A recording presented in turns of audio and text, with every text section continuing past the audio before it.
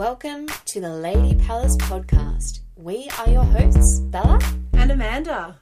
We're just a couple of gals who are on a mission to shake up the status quo around women's health. Come and delve into the depths with us as we start the conversations to empower, educate, create change, and connect you back home into your lady power. Now it's up to every woman to know what's inside of the ovaries, the womb, every part of her vagina. They different sizes, shapes, and all colors. Life starts from a yoni, straight from our mothers. Sex, fertility, new creation, and the taboo. Let's start a conversation. Your yoni is your homie, so lift her up higher. Ladies, say you're proud. I love my vagina. woman, power, goddess, flower, lady, palace, click, click, boom. I'm a woman and my body is a temple, and my yoni is connected to my mental.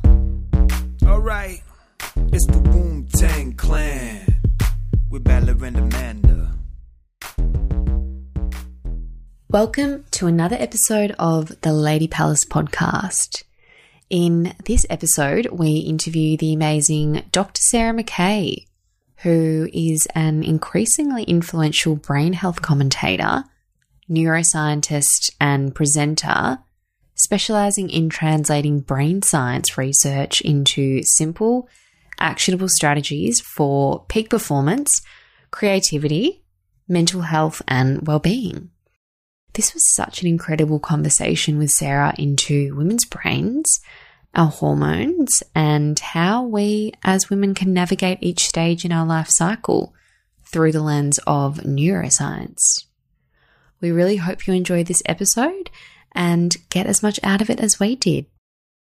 So today on our podcast, we have Dr. Sarah McKay, and I have a copy of her book that she's written here, the Women's Brain Book, which I was drawn to this book. I was walking through the airport and I saw this and I thought, oh my God, I've got to get my hands on this. And so I bought myself a copy, and this book has just been absolutely fascinating. All the topics that you cover through this book, sort of really the female lifespan and how our brain modulates and changes during these different phases of our life, but also too, to really, what I took from it as well is that as women, we are all hormonal, is that everything in our life really affects our hormones, but then also to our cognitive function and changes within the brain.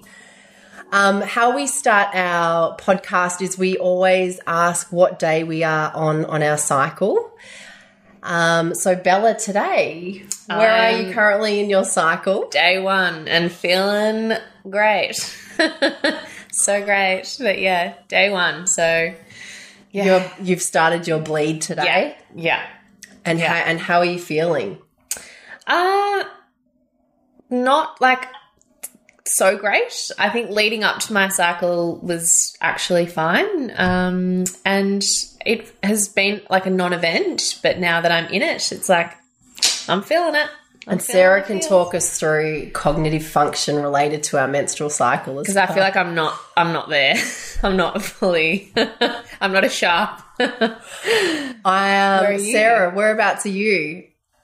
Well, I am slightly perimenopausal these days, so I was starting to I'm in my mid-40s, and I was starting to get lots of hot flashes, especially at night, and I had a couple of months of sleeping very poorly, so I went and saw my obstetrician. Well, she's not an obstetrician anymore when you're perimenopausal, gynecologist, and I am now taking the oral contraceptive pill constantly without break. So I don't have a cycle day anymore. No. I no longer have hot flashes, and I'm sleeping, and my skin is amazing. So feeling $1 million. Love that. Amazing. And Mans, where are you? I am day 27, so coming up for my bleed, and I can feel it. We've all started cycling in the clinic together, so we're all around the same time. We're all in tune. So, Sarah, could you please share with our listeners a little bit about your journey and how you've come to writing your books? Yeah, sure. Well, I mean, I'm not the kind of person that had like a deep burning desire in me to write a book. I wrote a PhD thesis about 15 years ago now, and I think, you know, I've still probably got a bit of trauma from writing that, if you consider that a book. Yes. Certainly, I mean, I have a PhD in neuroscience, and I worked in medical research for about 5 years after I did my PhD research. I worked in neuroscience research, so I've always been very interested in how the brain wires up during development, and also, I guess, a lot of my postdoc work was around injury, so I was working on spinal cord injury. Mm-hmm. But I got very frustrated with a number of aspects of academia. I love the people I work with, love being in a university, but got very frustrated with chasing research grants. It's just very, very hard. And having to narrow down on a specific field, and that's kind of half the course. I mean, I suppose in any kind of discipline, but especially in academia, you know, you have to become an expert. You have to become an expert on something very small. And I joke that you often become an expert in almost nothing because you've narrowed down so much. Mm-hmm. And the further along I got in my academic career, I realised I really missed the early years when I got to look at the big picture. Yes. and be able to kind of consider lots of different concepts within the world of health and medicine and neuroscience. So after it took me many years of soul searching to work up kind of the bravery to do that, I hung up my lab coat and set myself up, started working for myself, set up my own business in science communication. So I did that for about 10 years, have had two children in that time. I've got 2 boys who are 9 and 11. So really, you know, it was one of those kind of life transitions around the time I was having my first baby, was sort of when I set up my business. And I think a lot of people, a lot of women especially, are really familiar with those kinds of, you know, those kind of phases of life often open up kind of different phases of, you know, all kinds of aspects, not just reproductive life, but, you know, new career. Creativity. So I've been working for myself, talking about brains to other people, health professionals, and just, you know, Jane public, for about a decade now. And so it was in mid-2016, I got a phone call one day from a very, very charismatic lady, Jeanne Rickmans, who has since become a book agent. And she was kind of like, do you want to write a book? And I was like, no, not really. No, go on. And I was like, no, thanks. Anyway, she was very charismatic, and so we met over a cup of coffee. I was saying no because honestly, I just didn't really have I didn't have the big idea, and I really believe that you need an idea. And I knew the kind of person I am, I would have to devote, you know, I throw myself into these things. I would have to devote a lot of time to, if I was going to write a book, I was going to write a really good book. Good book. To fulfill my exceedingly ridiculously type A. Yes. And I didn't have an idea that would motivate me to reach that lofty goal. So we sort of started chatting over coffee, and she's quite charismatic, which is why I agreed to have coffee with her. And lost my phone. And sorry about that, it should be on mute. And she said, oh, look, forget about ideas. She said, tell me what you have ever written for an audience that has ever resonated. And that was easy because I was writing at that point for the ABC, and I'd written an article on menopause and brain fog. Because a lot of women, when they go through menopause, not all women, but some women experience kind of fogginess and forgetfulness, and they're very worried it's the first signs of Alzheimer's disease. And this article is basically saying, look, brain fog happens in some women. We don't necessarily know the causes, but it'll probably go away and it's not Alzheimer's disease. We had the most amazing response to that article. So I told Jeanne that, and she said, here's your book idea. And I was like, I'm writing a book about menopause. Because at that point I was, 4 years ago now, I was 40. And then she said, oh, well, what about baby brain? Is that a thing? And I went, no, that's... Because I had never heard of baby brain when I had my boys, and I'm a Kiwi, and we have a Jacinda Ardern as a Prime Minister, and she's doing quite fine. Isn't she? We don't do baby brain in New Zealand. And so I was very like, no, that's dismissive of that. And then I kind of went, well, I've been a neuroscientist for 25 years, and I had never really before considered various aspects, I guess, of our female biology through the lens of neuroscience. And I just had all of these ideas. I thought, I know that the brain controls the onset of puberty. I wonder what happens to our brains during the menstrual cycle. I knew that there was some very new research out about the brain during pregnancy. I thought we could look at anxiety and depression and the gender gap. We could look at why are more women diagnosed with Alzheimer's than men. Obviously, there's menopause. So I was like, well, gosh, there's a book. I'm quite enthused, mostly because so many of these topics, I kind of joke, it was a book about the pill and periods and pregnancy and puberty. All of these, I didn't know about the neurobiology then.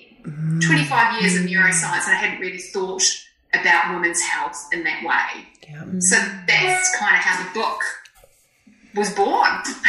Amazing. Love that. And then it took me over a year to write it.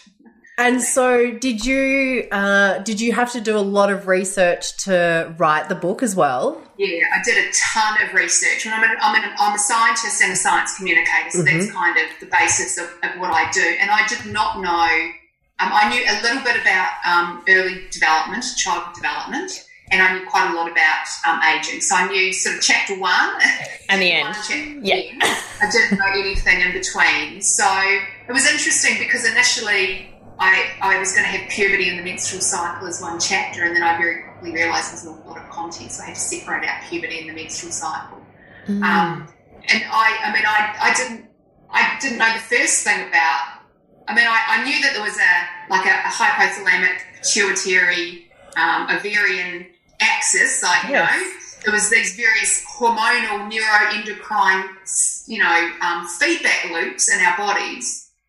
But I didn't really know the details. And when you're writing about a medical topic or a science topic, whether you're an expert in that field or not, you kind of need to know one step ahead of your reader to be able to explain an idea very simply.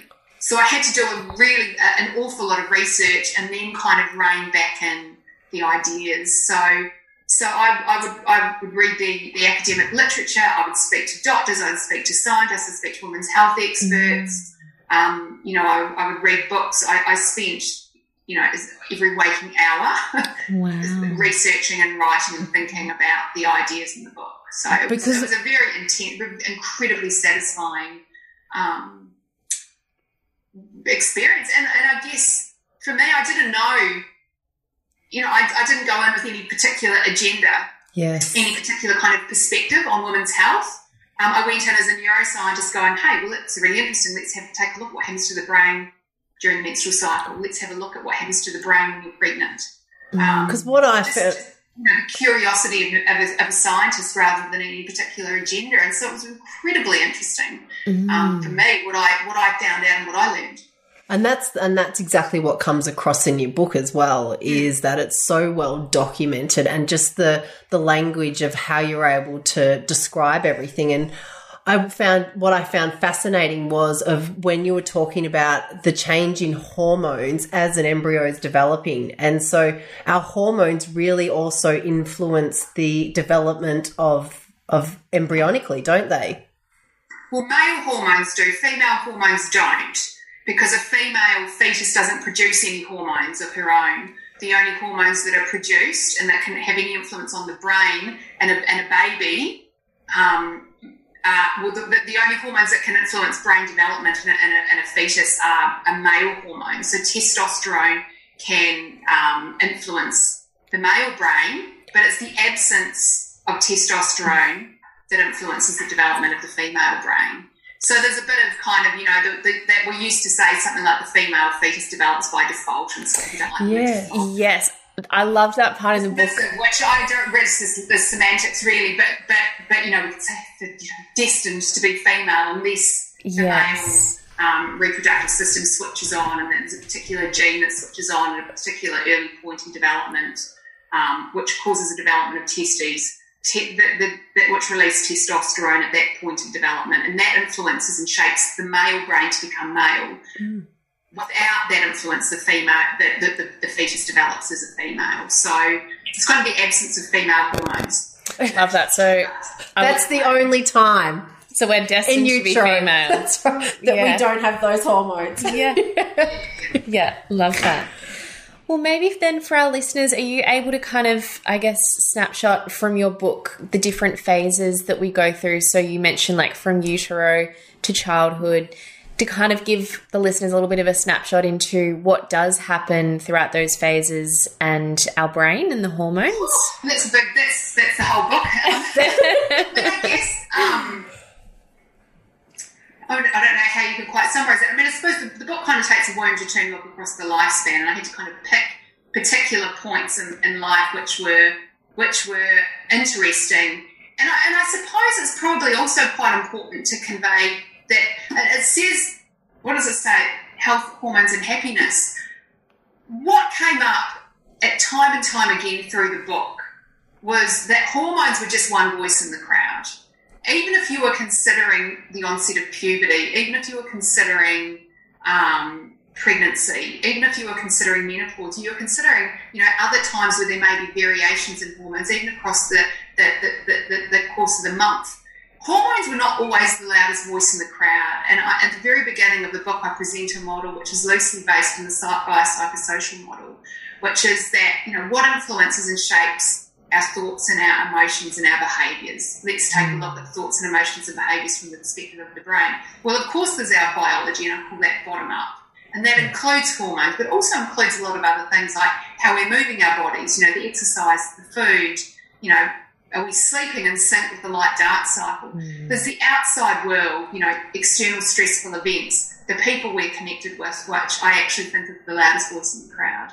How connected are we with nature or not? So there's the outside in. And then the other influences are top-down, so our thoughts, our mindsets and our expectations, and they are, in the same way, almost as powerful as hormones. Absolutely. So I think what I discovered, I very much went in thinking this is going to be a book about female biology and hormones. But what I learned was that at every phase in the lifespan, hormones were one voice in the crowd. So we could take a look at puberty, for example, and of course hormones kind of kickstart a lot of the changes that take place, say, in a little girl's body. But what shapes her experience of puberty? A lot of it is around her thoughts and her feelings about puberty, the social context in which she is experiencing puberty. Does she develop a little bit earlier, the same, or a little bit later than her friends? The stories that she's perhaps been told, are they positive or negative about, her first period? What is her experience like that like? So hormones are in there. Yes. But they're not, as I say, they're not the loudest voice in the crowd all the time. And I think that to me was one of the surprises when I started writing the book. And I do think it's an important message to share, because when we think about our experiences of what is happening to us, it's nice to have a bit of agency over that. And if we kind of make the assumption that we're riding a hormonal roller coaster that we can't get off, it kind of removes a little bit of our agency over our expectations and our responses to what is happening to us. Life isn't happening to us. Our ovaries aren't kind of driving the car. Yes. I think for me that was a really important learning from the book. And I mean, there's lots of times in the book when I think, talk about the research I did on PMS, the research on pregnancy, and even menopause. These large hormonal shifts. They opened up windows of vulnerability or opportunity when the outside world and thoughts and feelings often played a larger role than the hormones themselves. And because that's the thing in Chinese medicine, when we're seeing a patient, is that we look at all those things. So we take a holistic approach, and we'll look at nutrition, and we'll look at lifestyle factors, we'll look at sleep, we'll also look at what was your first menstrual cycle like, what age did you have that first menstrual cycle, because what we see is that what young women go through at an early age can then most definitely shape them into womanhood and into motherhood, and then also into menopause. And and so that's what I took from your book as well. It was like we are shaped by our thoughts and feelings, and how that impacts our emotional wellness, our mental state. And you spoke about anxiety and depression, and one thing that I took as well, it was you spoke about the brain actually. Now, does the brain actually shrink when we're pregnant? No. It's just parts of the brain, the grey matter. I think it's really important to think about the language we use as well when we talk about that. So there is a very, very fascinating study, one of my favourite studies that I wrote about in the book, looking at the changes that take place in women's brains during their first pregnancy.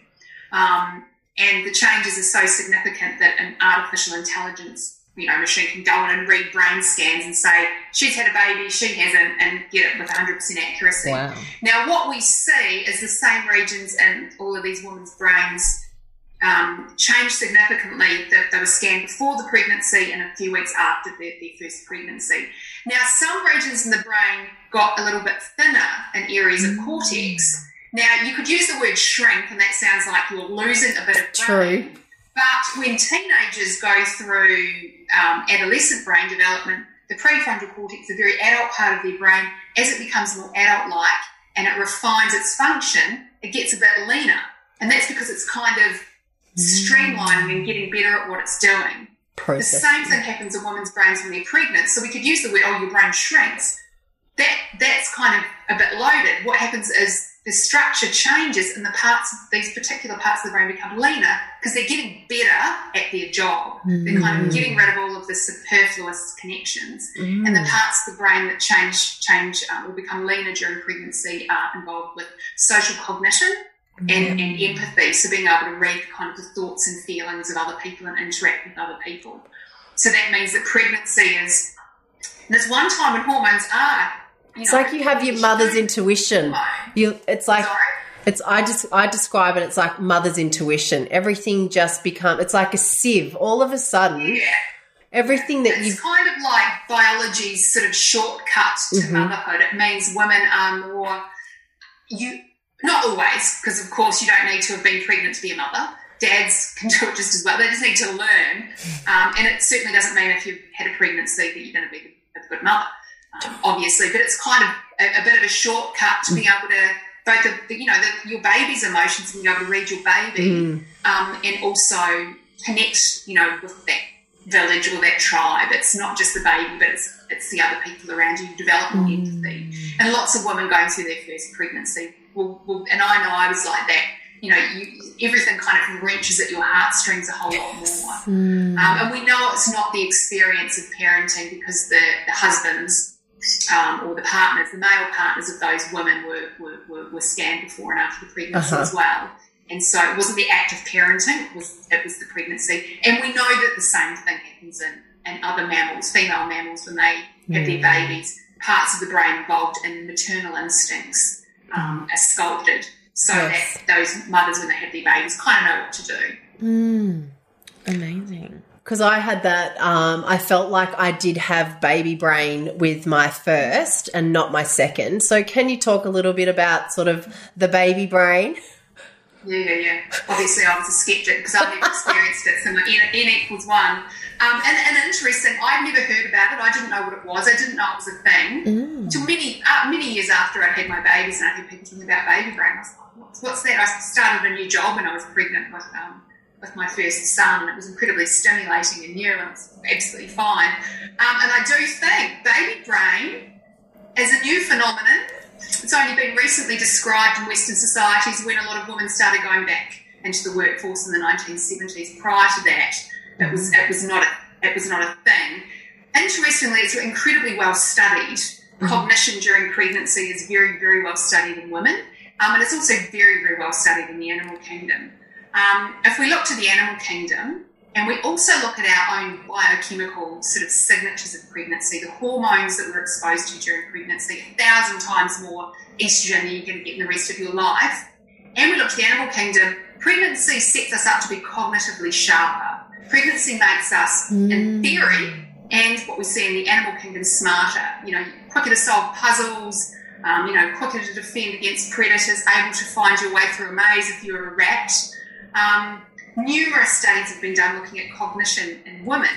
Groups of women who are pregnant versus non-pregnant women before, during and after their first pregnancy. There are very few studies that show any evidence of cognitive decline during pregnancy. So this whole baby brain thing and doesn't really appear to have a lot of scientific support. Now, why do women then think they have baby brain? I suspect it might be, well, there's a number of theories. I sometimes think you forget something when you're pregnant or whatever, you then blame the baby. If my dad, who's 70, forgets where he's put his keys, he worries he has dementia.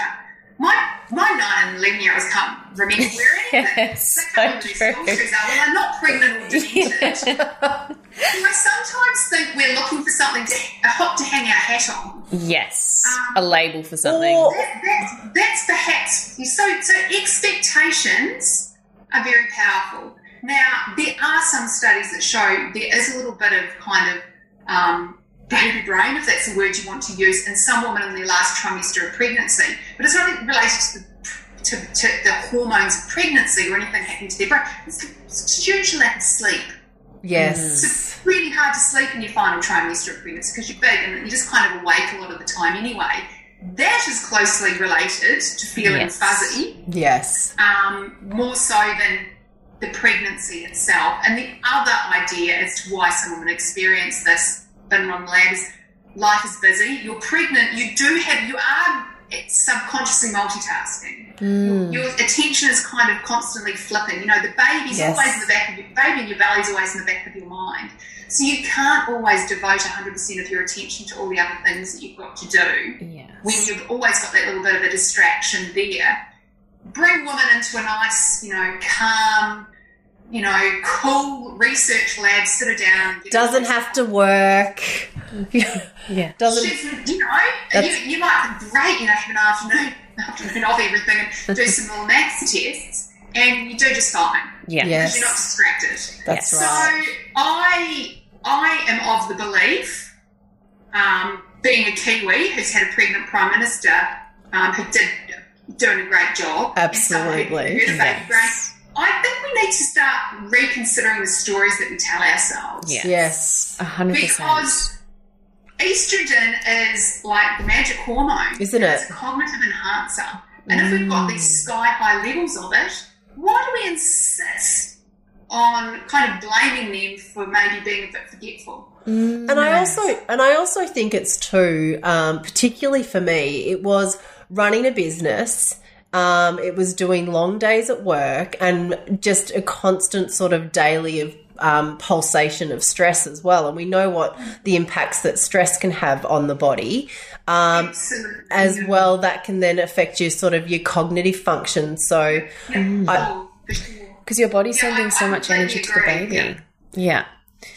And so leading into sort of how you were talking about your cognitive function coming into menopause, that a big part of your book does highlight that, our livelihood does affect our biology. So we are influenced by our genetics and we are influenced by the people that we spend time with and sleep and nutrition. And so heading into menopause, why is it that sort of women do tend to experience more hot flushes and which part, and we know that, estrogen is on the decline, how we can help women to ease that transition into menopause. Yeah. Well, I guess right now it's still a chicken and egg scenario. So we don't know. I mean, hot flashes are kind of the most, the vasomotor symptoms, the most predominant kind of unambiguous symptom of menopause, because there's a lot of, our emotional state can be influenced by so many things, and it's a very subjective measure, so it's kind of quite hard to measure that and determine what caused it. But we know it's pretty much without doubt that declining levels of hormones, or certainly fluctuating levels of the ovarian hormones, narrow the brain's thermostat. So, you've got a thermostat in your brain in which you kind of, can be a bit hot or a bit cold quite comfortably. During menopause, that narrows. So, the temperatures at which you get hotter and colder narrow. And I mean, having just gone through a few months of this, it's quite striking. I was waking at night and just these surges of heat going through my body, and it was middle of winter. The last time I kind of remember that was in the very early days of breastfeeding my first son, you know, when your hormones are all kind of all over the place, these cute night sweats, throw the covers off because you're so hot, and then fall asleep and 20 minutes later wake up freezing cold because it's winter and put your covers on, and I was doing that, and it's because your thermostat's gone narrowed. Right. I'm doing this. I'm making hand signals here in an audio recording. So we know that hormones are responsible for that, because if you replace those hormones, those symptoms largely go away. Now, what then is the knock-on effect for? Well, I know for me, I was then sleepy and emotional, and I'm the world's best sleepy and emotional because I wasn't getting enough sleep. So I was like, how can I pretty much knew where the crankiness came from. It was from the lack of sleep caused by the hot flash. So for me, I could figure that out. And I was on the oral contraceptive pill for very many years and never had a problem with it. And through my research for the book, a very clear understanding of the risks and benefits, decided to go and take the oral contraceptive pill to replace the hormones, to level out the roller coaster for the next 5 or 8 years and move on with my life. Not every woman wants to make that decision, and that's absolutely fine. It's up to you to make your personal decision about, you know, what the risks and benefits. For me, the benefits outweighed the risks by many, many times. Well, because then that way you can function. It's being able to function. It comes back to being able to function. You know, if you're experiencing. And I think I remember speaking to one women's health specialist who said, you know, I've got women coming in and they've suffered through these years and years of terrible menopausal symptoms because of resistance of wanting to do anything about it. And he says he's got women giving up work, and he says I have other women who've been treated for cancer who aren't giving up work. So there seems to be a really interesting mind shift and almost shame around women wanting to talk about menopausal symptoms or be accepting of it. And I'm, you know, the age I am now, so many of my friends, you know, we're all starting to experience these symptoms, and part of it is around one of my girlfriends, so similar to me, started having hot flashes at night, and has said, "Oh, I'm just trying to ignore it and hope it'll go away." I'm thinking, "Oh, okay, good luck with that." You know, I think it's almost like, how can I possibly have got to be this old already? I think there's a big part. We just had our babies. It comes to acceptance, I really think. You know, it's if you look over at the Eastern cultures, for women that are going through menopause in China and India, it's a real acceptance into that sort of next stage of their life, whereas I feel like we're in denial. It's a cultural and societal acceptance there. That's right. Whereas here, it's not. There's this absolute, you know, glorification of the young, useful, Instagrammable, you know, girl in her 20s. We don't have that here. And for my generation of women in their mid-40s, you know, we've all been young and fit and healthy, it seems, and then suddenly you're just faced with this next phase of life and you're not kind of ready. And I think it's okay to not want to accept it just yet. But I also think that I'm also very mindful from a lot of the work I've done is to try and, you know, you can struggle with your attitude towards it, but there's also things that you can do to support your good health going through. And it's like any transition that you go through in life, whether it be having babies or, you know, mental health problems or anything. I mean, you just, like I say, take care of yourself from the bottom up, outside and in, top down. So midlife is a really good, you know, point to start looking, thinking a little bit more closely about the food you eat and how much you move every day and your sleep. But also, you know, what are those social connections and networks have you got around you to, you know, kind of find someone else to share the experience with, and just have a bit of a, you know, we still kind of have a bit of a laugh about it. And then, you know, I suppose consider what your thoughts and feelings and expectations are of this next phase of life. And also for me personally, I do not have an issue at all, and I don't believe that the research counters that if you don't have the risk factors that there's any problem with taking hormone replacement therapy. And quite frankly, for me already, and I'm taking the oral contraceptive pill, which you can do the menopause itself, I haven't got any symptoms anymore. My skin is so much better than it's been for years, and I'm kind of, you know, I don't have a problem with that. So I also think there's a lot of fear and negativity around looking towards that as an option as well. And I think I talk about that a lot in the book. Yes. About weighing up the risks and the benefits in a really clear, informed, non-fear-based way. Because you should be able to make that decision for you without worrying that there's something weird about wanting to use a medical option to deal with a natural phase of life. Definitely. And I think also coming back to that bioindividuality, that everyone is a different blend of different hormones and has different experiences throughout their life and has, had different, nutritional backgrounds and everything like that. So you have to do what works for you at the end of the day. And my mum's 53 and she's, for the past year, has been on HRT, she's been seeing a natural endocrinologist, and he's given her mostly progesterone and estrogen creams and things, and she's feeling amazing. And she was like, I never thought that I would have gone down that route, but she's loved it and feeling incredible. And you have to do what works for you at the end of the day. Yeah, it's 2019. That's it. Yeah. We've got these options here. The women's health studies from kind of 2002, 2003 that talked a lot about the increased risk of cancers, in particular breast cancer, and there's even been a study that's come out in the last year or so, the last few weeks here in Australia. The how to communicate, and as a science communicator, I think a lot about this, how to communicate risks versus benefits is very, very complicated, because as soon as you say the word breast cancer, people freak out. Here in Australia, we've got an 85% survival rate if you get diagnosed early.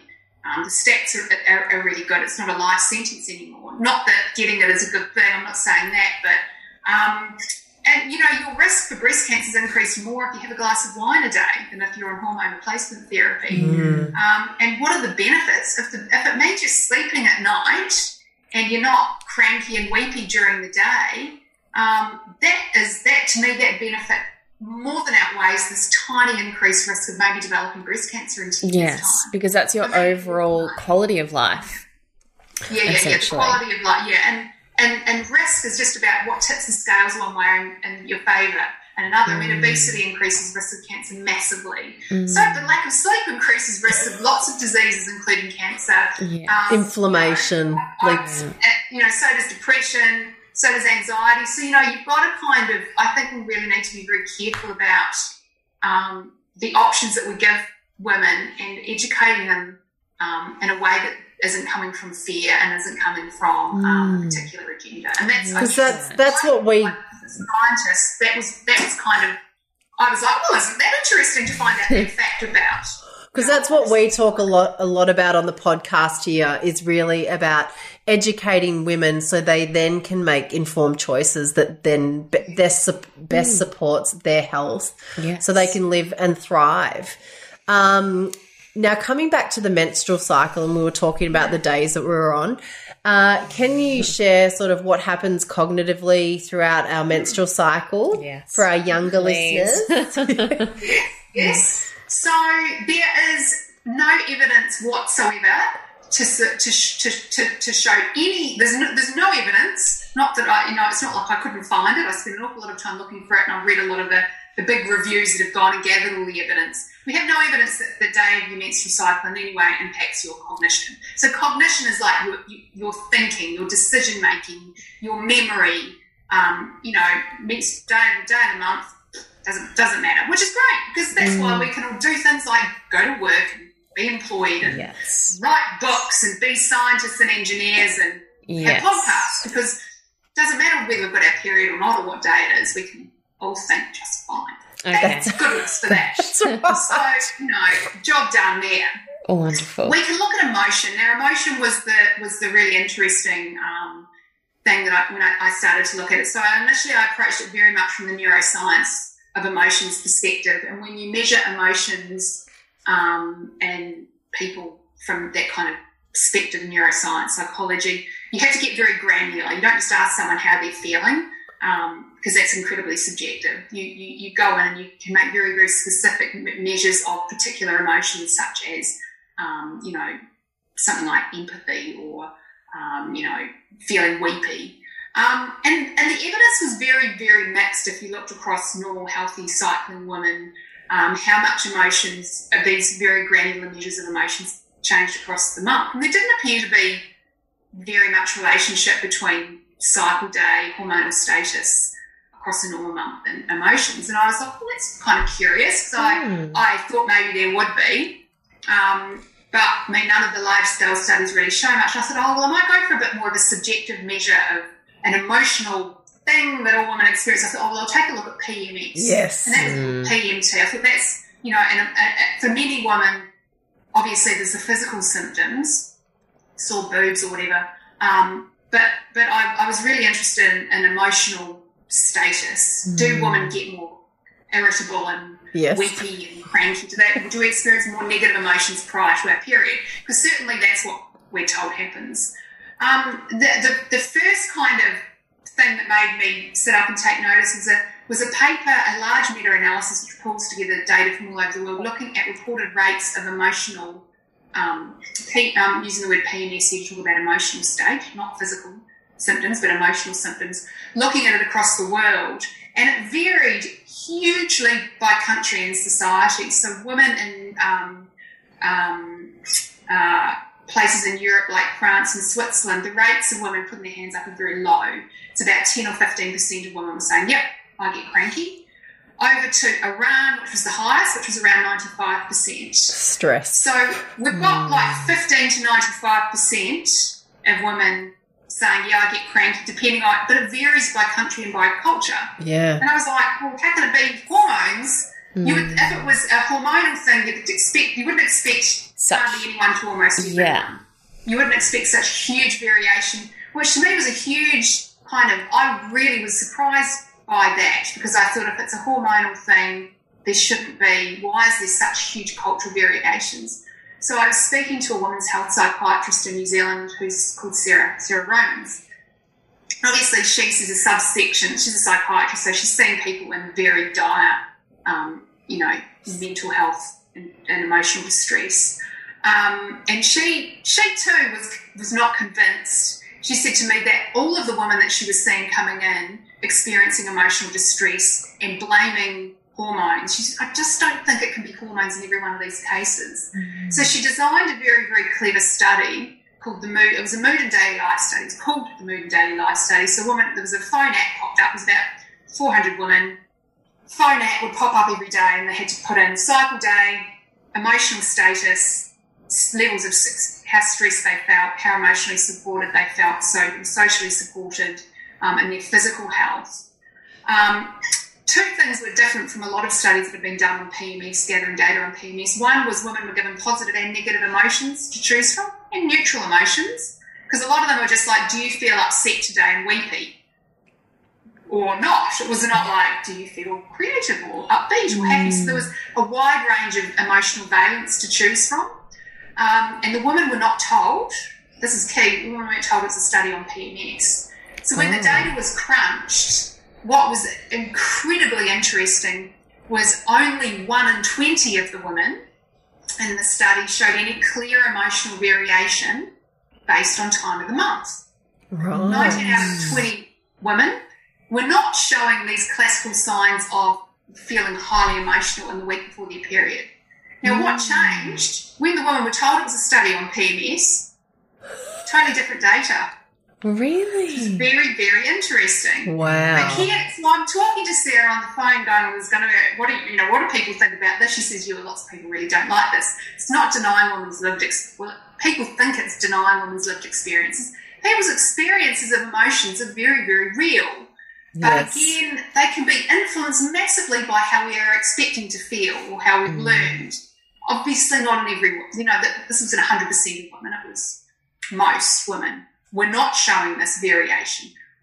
She said, what is interesting to look at is what were their emotions more heavily influenced by their physical health, by how stressed they felt, surprise, surprise, but most significantly by how socially supported they were feeling.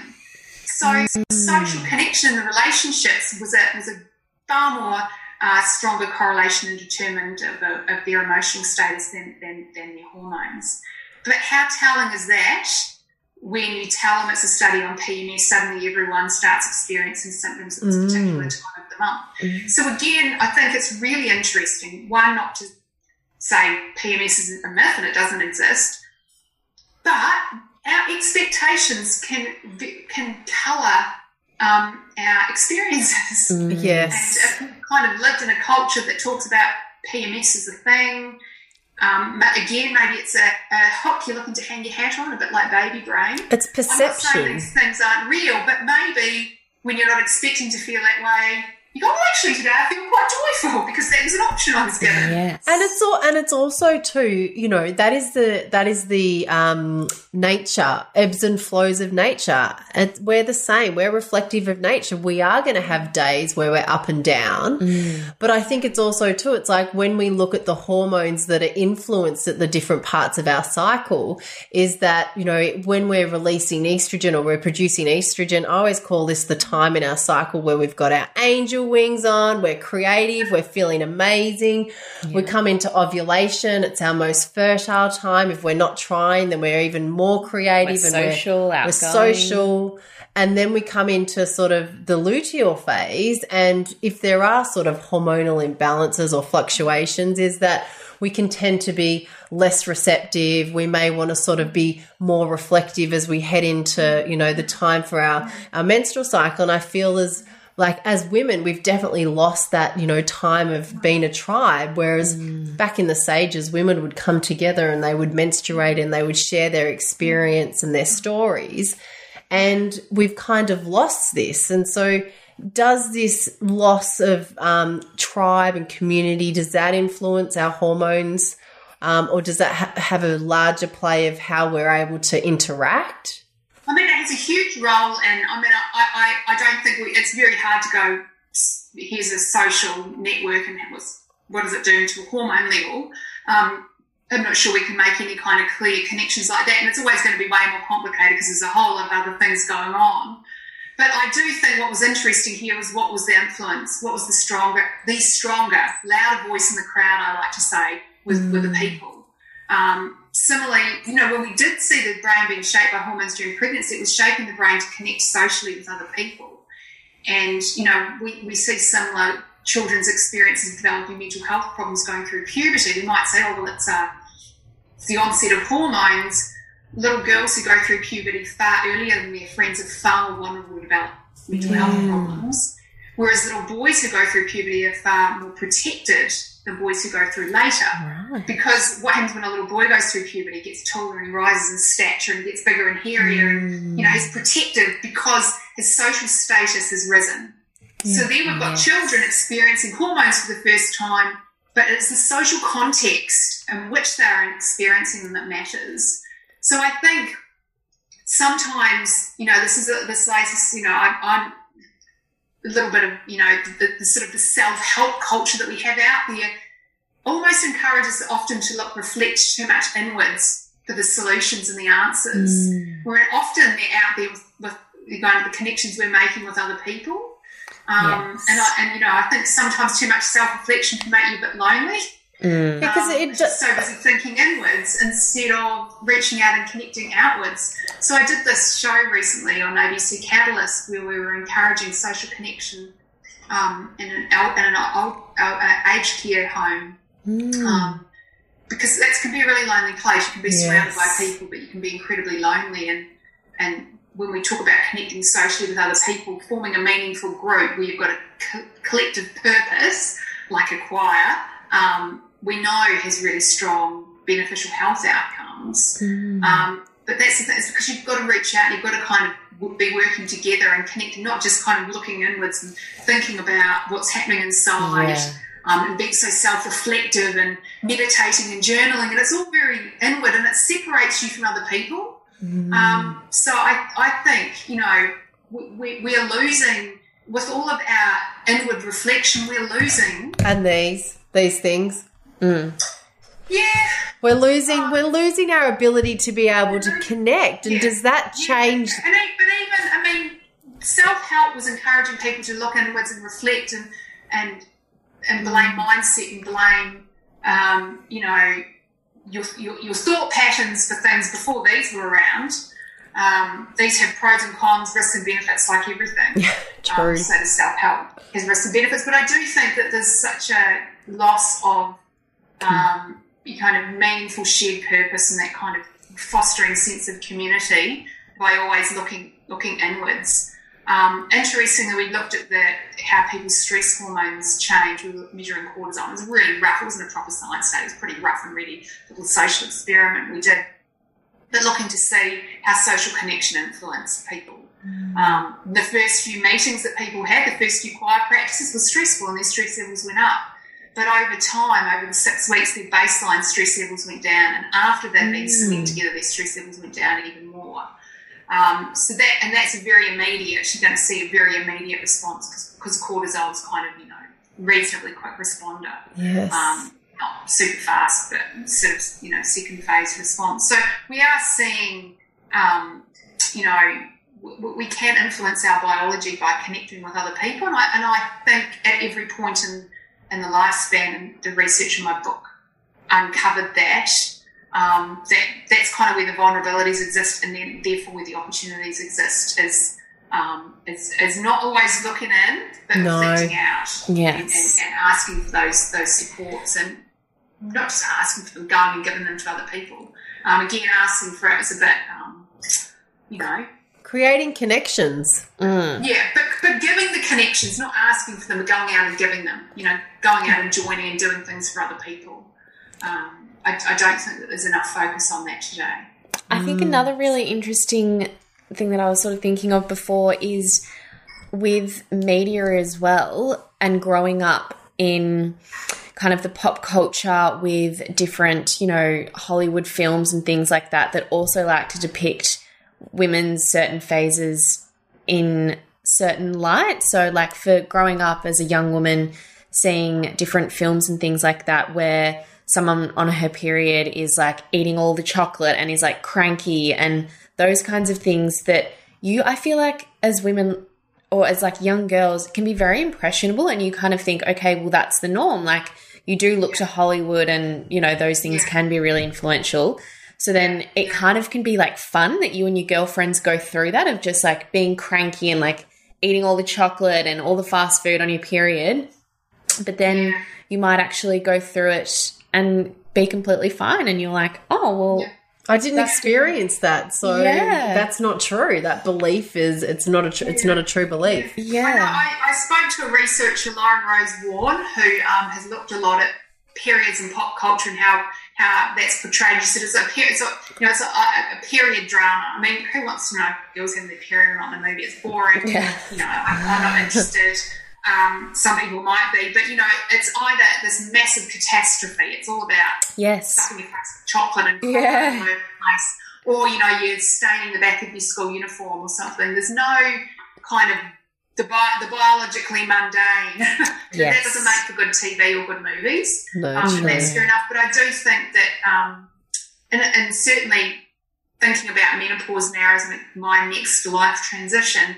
You only ever hear the bad stuff. You only ever hear, how catastrophic it is, and about the losses, and about the difficulties from people who have had negative experiences. But like, if you're going to go and have a baby, you only kind of hear about the horrific births. Yeah. So I do think that there's the media portrayal. A lot of this is important, but then I guess it wouldn't be very interesting just to show biologically mundane. Yes, yeah. Or people experiencing a wonderful birth. I love the way you called it the queendom years, stepping into being a queen. Absolutely. Where we're in our wisdom years. All our life experience have shaped us into be these amazing, wise women. Yes, yes. We've got that to look forward to, really. Yeah. It's shaping us into... And why should there always have to be a negative portrayal of each, transition that we go through as puberty? It should be a celebration of a young girl into a woman. And then when we go into motherhood as well, a celebration. Yeah, so it's creating that new dialogue and also rewriting that story for women who haven't known otherwise as well. Yeah. Great. So, Dr. Sarah, we will share with our patients, with our clients, where they can find you, a link to your books also. There is another book that you've written as well. Okay. Anyone? I must have been, pardon, it must. Yeah, it's been published in a few different countries under different titles. Was it Women's Brain, Women's Hormones? Oh, it was Demystifying the Brain. Yeah, that same book. Yeah. Right, okay. They just put different covers and titles for different countries. Right, that's where I got the confusion. Just like J.K. Rowling and the Harry Potter series. Yes. Love it. Just like that. Yeah, no, there's only one book. I haven't quite got the next big idea, and I don't know whether I want to give up another year of my life to write another one. Well, you did a great job on this one. It's amazing. Absolutely. The thing is, writing a book is incredibly lonely. You're sitting down by yourself or standing at a desk by yourself for about a year. Great accomplishment. To other people, but I found it very isolating, and I don't really kind of want to do that again.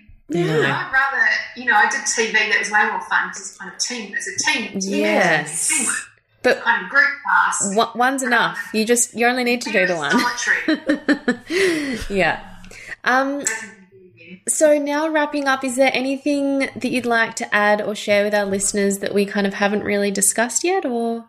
Oh, there's pretty heaps. I can talk for hours. Yeah.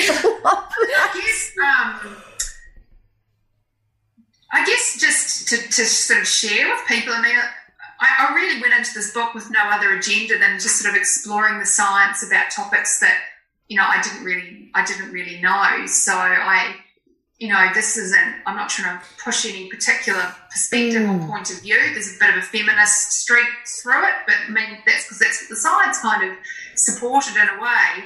And I suppose for me it's the message that came through the loudest and the greatest lesson I gained from writing a book. I went away and joined a local community theatre group because I wanted to not be alone anymore, is that our stories aren't just one of me and what's going on inside, but our life story is so enmeshed with other people. It's a story of we, and to just reflect on that at every point in life and to understand the power of the stories we tell other people and we tell ourselves about our health experiences and outcomes, and they are just as influential as our biology. Yes, I love that. That's beautiful. So beautiful. Coming back to the importance of connection with others, community, and connection with self. Yeah. Yeah. The thread. Yes. Well, we implore all of our listeners to go and grab Sarah's book and to educate yourself about the different phases of the women's brain, not only girls out there, but also men as well. There's plenty of it for the boys, childhood, adolescence. Exactly. Yes. Yeah. Women, and we love them. And also for the men that, are married to women, to understand them more when they go through menopause. What's actually happening. Yeah. Well, thank you. Thank you so much for joining us and for taking this time. We're extremely grateful, and I'm sure our community will be too. Thank you. You're very welcome. Thanks for the invite. Thanks, Sarah. This has been a production of TheWellnessCouch.com. Check us out on Facebook and join in the conversation on Facebook.com/The Wellness Couch. Subscribe to each show on iTunes and check us out on Twitter. The Wellness Couch, streaming wellness into your lives. Whilst the Wellness Couch presenter endeavor to provide accurate and helpful information to their listeners, these podcasts cannot take into account individual circumstances and are not intended to be a substitute for health and medical advice from a qualified health professional. You should always seek the advice of a qualified health professional before acting on any of the information provided by any of the Wellness Couch podcasts.